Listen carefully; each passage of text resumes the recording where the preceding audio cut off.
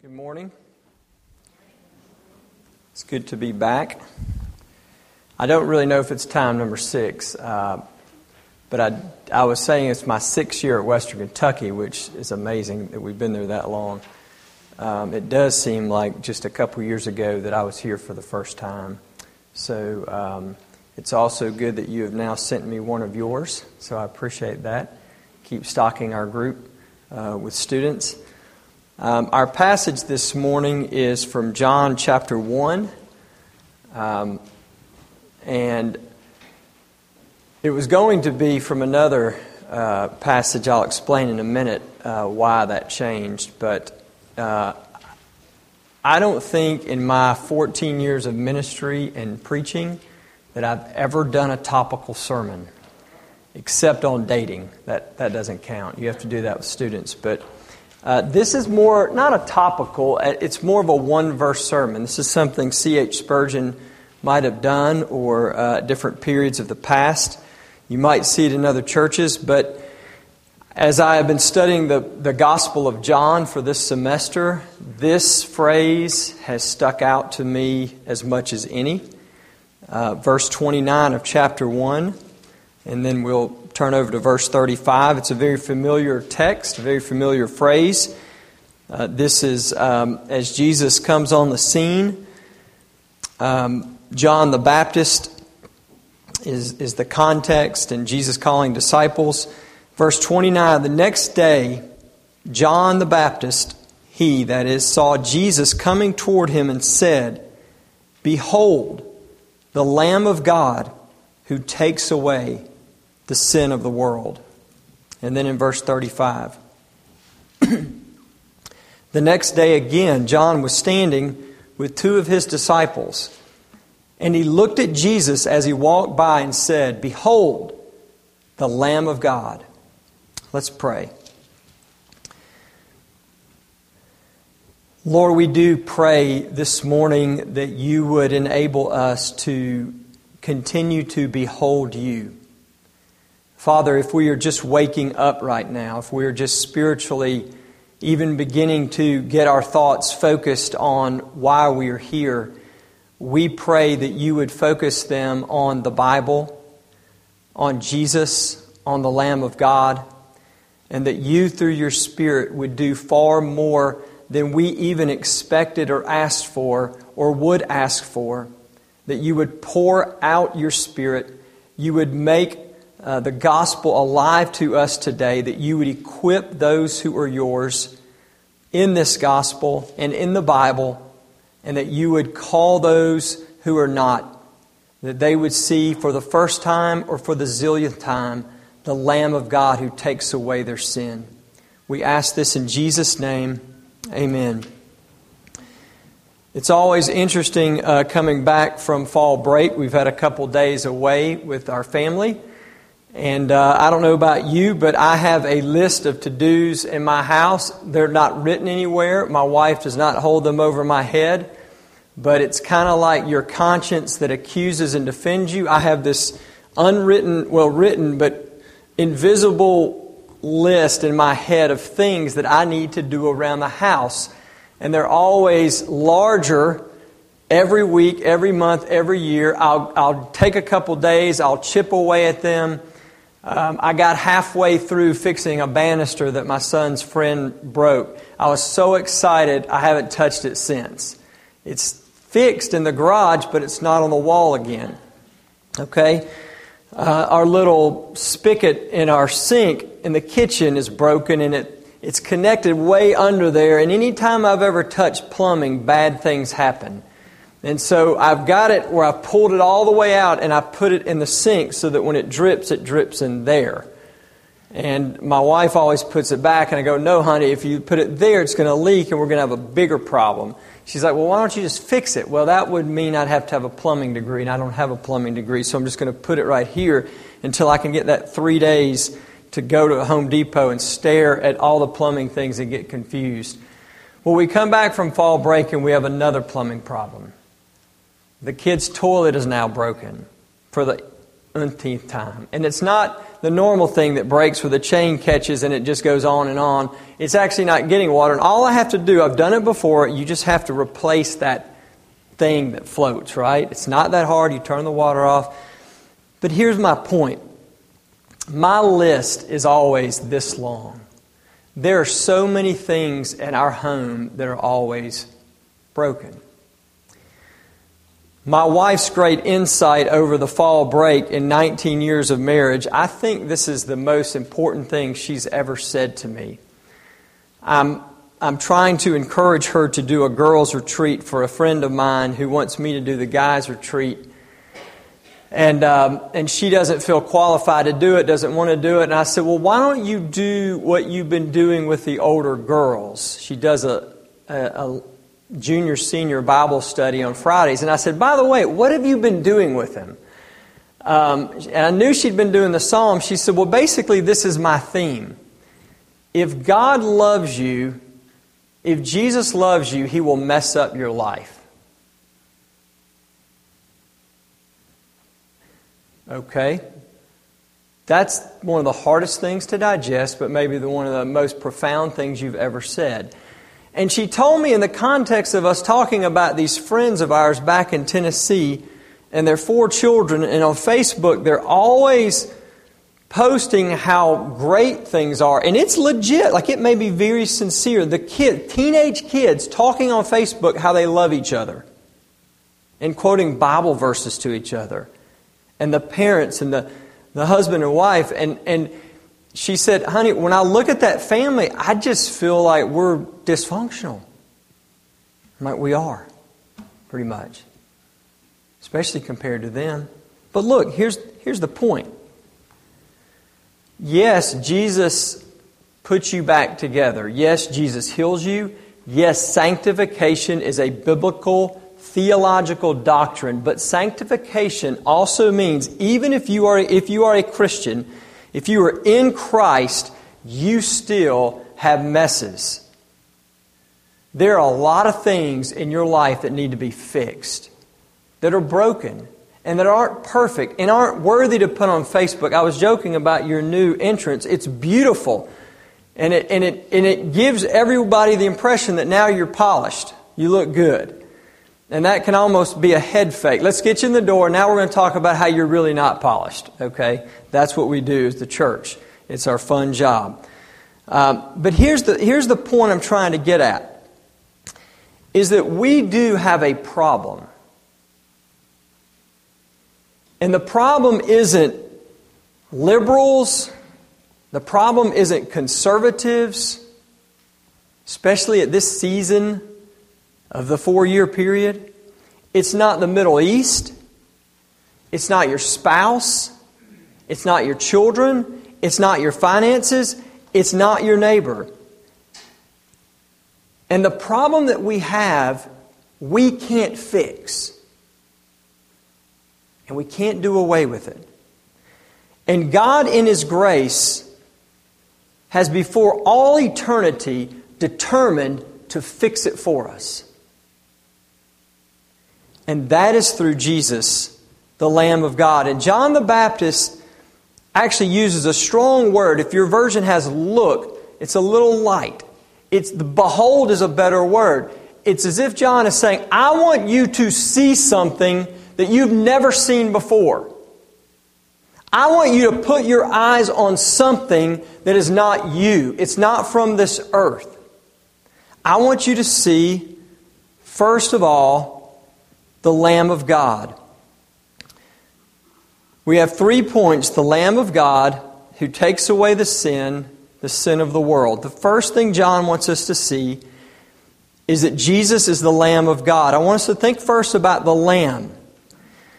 If you're new to the church or new to Christianity, or if you have conversations and dialogues with non-Christians, one of the things that you're beginning to hear is this. This is why I'm not a Christian. It's this very idea of lambs and sacrifices and altars and blood and atonement. In other words, this idea that God is up there and He's mad and we as human beings have messed up and we've got to appease Him. Have you ever heard that? Have you ever talked to people about that? Have you ever listened? It's a real struggle today. Well, first of all, it's not completely accurate. But second of all, think about this. This is maybe for your own struggle with this or for struggles that you talk to people about. Sacrifice is at the heart of everyday language. Sacrifice is at the heart of life. Think about it like this. For life to exist, something has to die.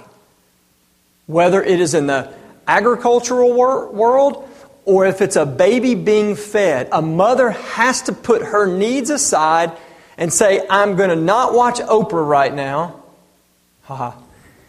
I'm going to lay down my life. I'm going to lay down myself for this child.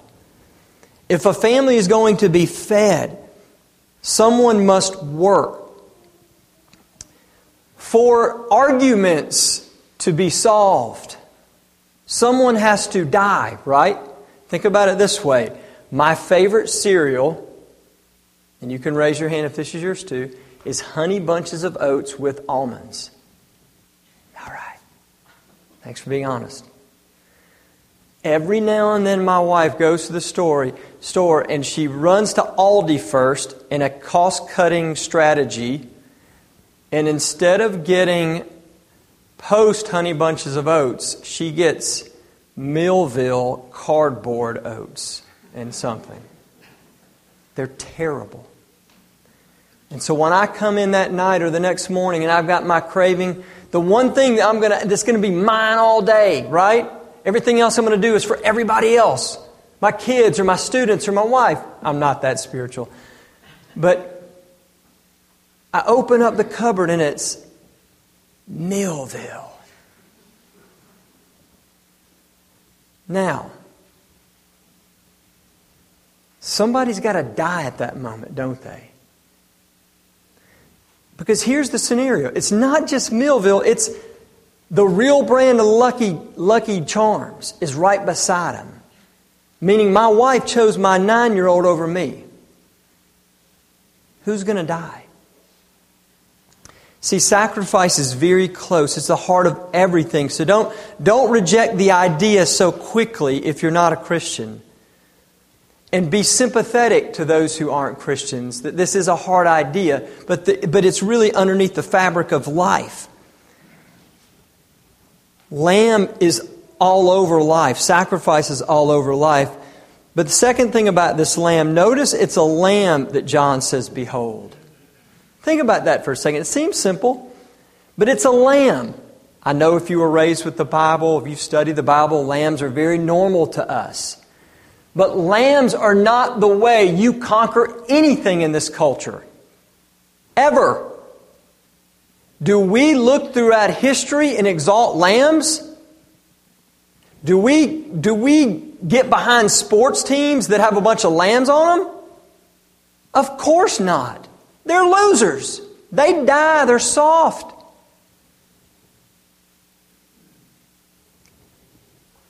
It's not a lion. Could have been. Jesus is described as a lion. John could have said, look, the Lion of Judah, and He's going to take away all your problems right now by wiping you out. It's not a bear. One of my favorite passages, even my 9-year-old likes this passage, and it's hard to get him to like the Bible, is when Elisha in the Old Testament, when Elijah has given Elisha the baton, right? And now he's the prophet. He's the chosen prophet of God. And these 40 punks, thugs, are walking down the street. And you've seen this if you go out on a weekend night. There's just these packs of thug kids that just kind of, and they start laughing at him and joking at him. And this is why I believe the Bible. Because they start mocking him and shouting things. And they start saying, go on up, you old bald head. And then guess what happens? Elisha says, he doesn't say this, but read between the lines. He says, you don't mess with God's prophet. All of a sudden, 2 bears come out of the woods and maul all 40 of them. Pretty gruesome. That's not how Jesus comes, is it? Think about Jesus before Pilate. Pilate says, I have the power of life and death over you. Does he really? Who really has the power at that moment? Jesus is a lamb. And he's from God. Notice the source. John says, behold, the Lamb of God. It's not the Lamb of humans. It's not the Lamb from humans. He's saying humans would not have come up with this. Humans would have come up with lions and bears. Leaders that we can get behind. This is something not from the left or from the right. This is not something from the earth. If you read John over and over and over, Jesus is talking as if he's from another world, because he is. And over he says to the people, I am not of this world. I am from above. I am not of the earth. As if to say, you would not have come up with this. I am something utterly different to save you. Here's the question. Do you need a lamb? Do you need someone, something from God, from above to save you? Or have you gotten beyond that? It doesn't take much for me to be reminded of my sin. Last year, over fall break, we had a free hookup in Chattanooga, an apartment. All we had to do is pay the cleaning fee. I love those. Not just because I was a minister, it's because I knew someone. I love that. Jumping up and down. I love Chattanooga. My kids love Chattanooga. There's a great mountain biking trail in Chattanooga. I couldn't wait to do it. You know, it was going to be so exciting. And the Wednesday we got there, I got the worst flu-like stomach bug I've ever had in my life. I was knocked out in deep pain from Wednesday to the time we left. So the past 2 weeks I've been telling my students, I'm not shaking your hand. I'm not getting sick because we're going back to Chattanooga. We didn't have the free hookup. It was worse. I had to pay for it this time. But that's okay. We're going back to Chattanooga and we're going to have a great time. And we're going to do all the things that I couldn't do the last time. And then I'm going to ride that trail. Literally, Tuesday before we left, I could feel it coming on. I'm going, this is a joke. Somebody's injected me with something. This can't be true. I'm getting achy. Everything isn't sitting right. By Tuesday night, I'm hugging the toilet. My family goes without me. I make it a day later. I lay in bed half a day. I finally feel better enough that I can talk myself into trying to do this trail. It's 3 or 4, I get there and it starts raining. I have to be really honest with you. I did this to God in stubbornness and basically said, I don't want to talk to you right now. Do you need a lamb? Do you do that with God? Do you have those moments? Jesus is a lamb of God, a lamb from God who secondly takes away sin. We won't spend forever on sin. I just gave you my example. You could give us examples, but flip over to John chapter 2, a very profound statement by Jesus, more profound than my wife's actually. Verse 23 through 25. Jesus was in Jerusalem at the Passover feast. Many believed in His name when they saw the signs He was doing. Things are going well. Things are looking up. But listen to this. Jesus, on His part, did not entrust Himself to them because He knew all people and needed no one to bear witness about man, for He Himself knew what was in a man. I actually went back and looked at a commentary. I bought a commentary because I was struggling with John. I've got 3 commentaries on John. Some of them weren't that good. They just weren't helping. So I asked some friends, they said, you need to get this commentary. I got it. It's like 800 pages. It was heavy. It probably cost $20 in shipping. And I studied it on that verse. And do you know what this guy who had 800 pages of words to say? He said, I don't understand that verse. Great. He said this. These are, in some form or fashion, believers. And Jesus wouldn't entrust Himself to them. I'm going, that makes sense to me. Why is that so complicated? The only reason He entrusts Himself to the church is because He is in us. He gives us His Holy Spirit. He dwells in us. So in some sense, He's trusting Himself. Yes, He gives the keys to the kingdom, but it's because He's in us. And maybe even if we don't dissect it, as one friend says, when you dissect something, you kill it. So let's not dissect it theologically for a second. Just listen to what Jesus is saying. Maybe He's just saying, it's just a warning. Don't trust yourself. Why? Because He knew what was in a man. Do we know what is in us as believers? John says, behold the Lamb of God who takes it away.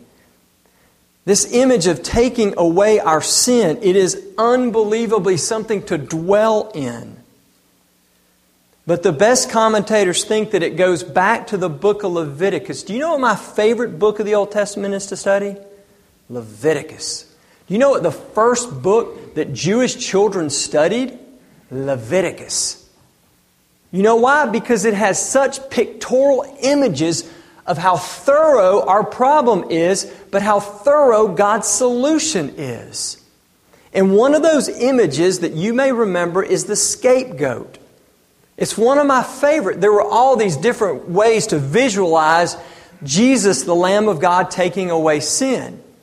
And one of them wasn't a lamb, but it was a goat. And if you sinned, the priest, you had to bring a goat to the guy. And I don't even remember what context this was. Forgive me for not looking it up.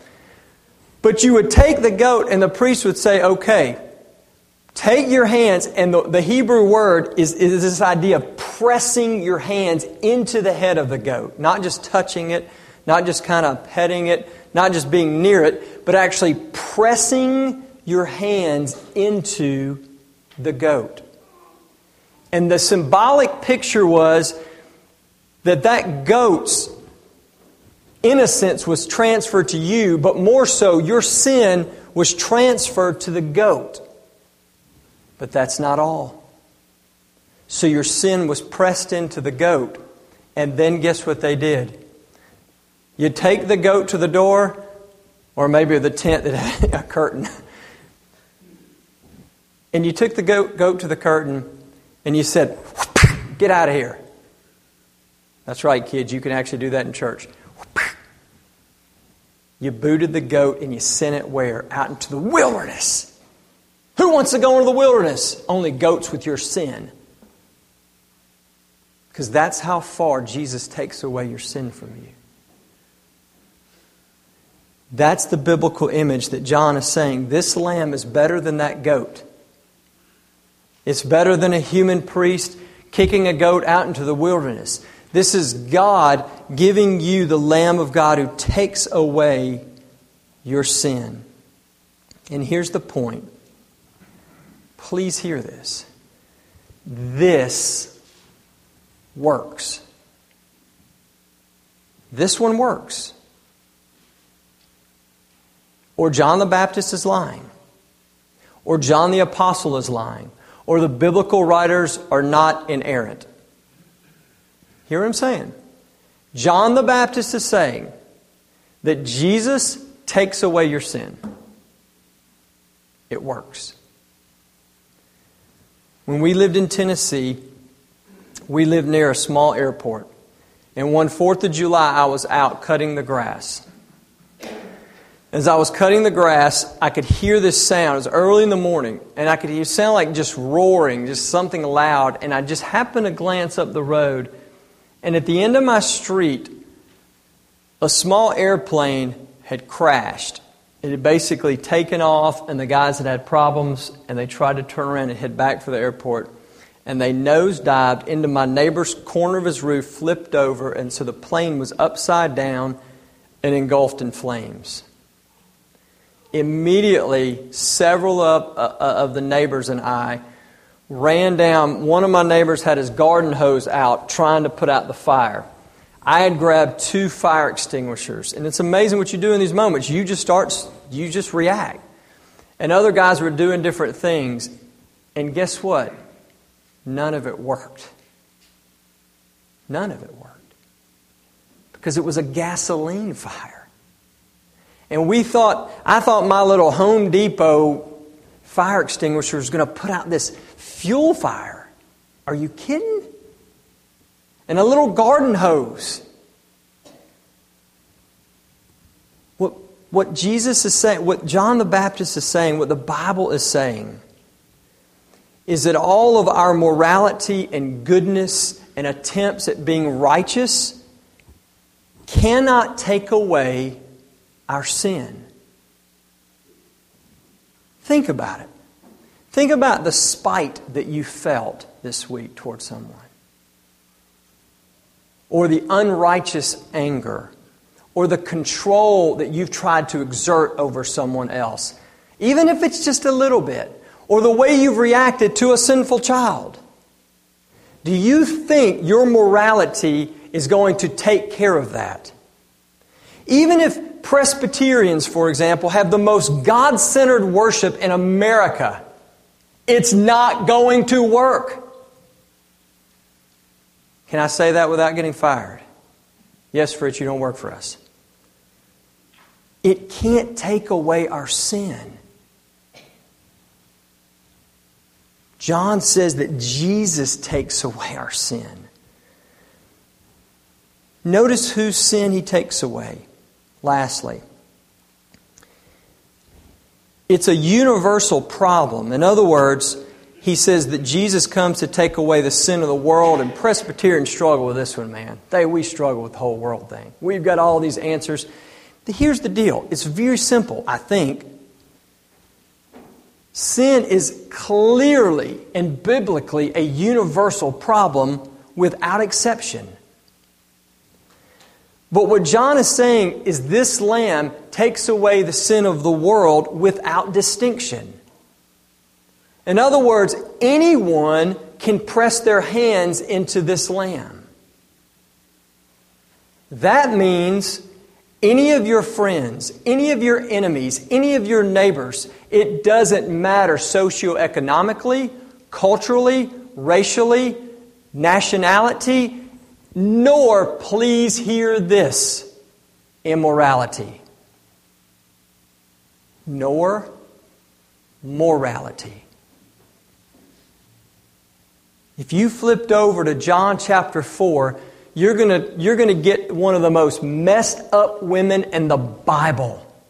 She's on her 6th relationship. She's given up on marriage. She's tried it 5 times. She lives a life of shame. And Jesus says, this is for you. And right before that, He goes to a man who's a religious teacher, moral, and says, this is for you. And it's interesting, she gets it immediately, and it takes him about 3 years. As if to say, the more we understand our brokenness, the more clearly we're going to understand Jesus. What John is saying is that Jesus is a Lamb who takes away the sin of the world without distinction. In the Old Testament, there's this funny, crazy story that if without Hebrews, we wouldn't know what to do with it. But it's around Genesis chapter 14, and you've got all these nations that are doing battle, and they're fighting. And Lot gets thrown into the mix. So Abraham, his uncle, comes to bail him out with his 300 men, puts everything to rest. And then all of a sudden, this strange figure appears named Melchizedek. And he blesses them. And he does something that we don't know if it's a sacrament and all this. But this is the point. it says that He's priest of God Most High. It's kind of confusing. Who is this guy? Where did He come from? They didn't have the Levitical priest back then. Hebrews says this, that Jesus goes beyond the national, racial, Levitical, tribal priesthood, that He is actually not of that order in the truest sense. He is of the order of Melchizedek. Why? Because He's a universal priest. It doesn't mean He's a universalist, if you know what that means. Had a friend that would never visit RUF because he thought the U stood for universalist. It's like, we're not universalists. But you know what? We do want, and we want every person in the universe to know that this Lamb is for them. That they can be forgiven for their sins. Let me close with this. Do you have an issue? Do you have a problem? Do you have sin? How are you trying to take it away?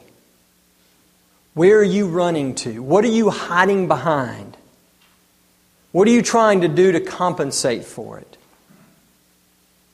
And I would invite you, I would encourage you to run back to the Lamb today, to press your hands into Him.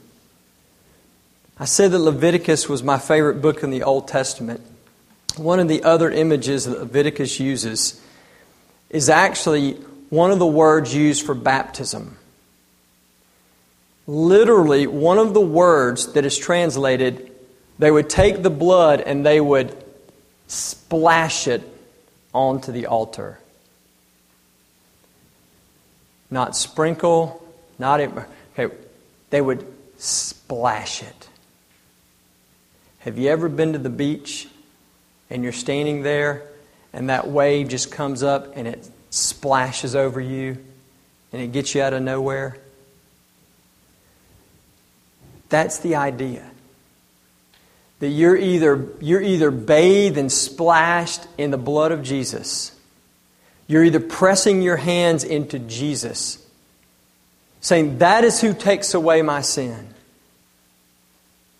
Or you're looking to morality, superiority, all sorts of forms of goodness, good things that will not take away your sin. Behold the Lamb of God. Even as we come to this table this morning, we get to behold, not just verbally, not just through the preaching, but actually through the tasting, through the drinking, spiritually, the Lamb of God who takes away the sin of the world. Let me pray. Lord, as we come to this table, we pray that it would not just be a religious ceremony. We pray that You would press Yourself into us, that You would drench us, O God, flood us with the knowledge and the grace of Jesus, the Lamb of God, who takes away our sin. God, it is so easy for me to look outside and to see everyone else's sin, to see the problems with the world, and Father, to totally ignore myself. To think I am okay. Father, You say that man does not go home justified before God. But the one who beats his breast and says, I am a sinful man. You say there is a lamb for that.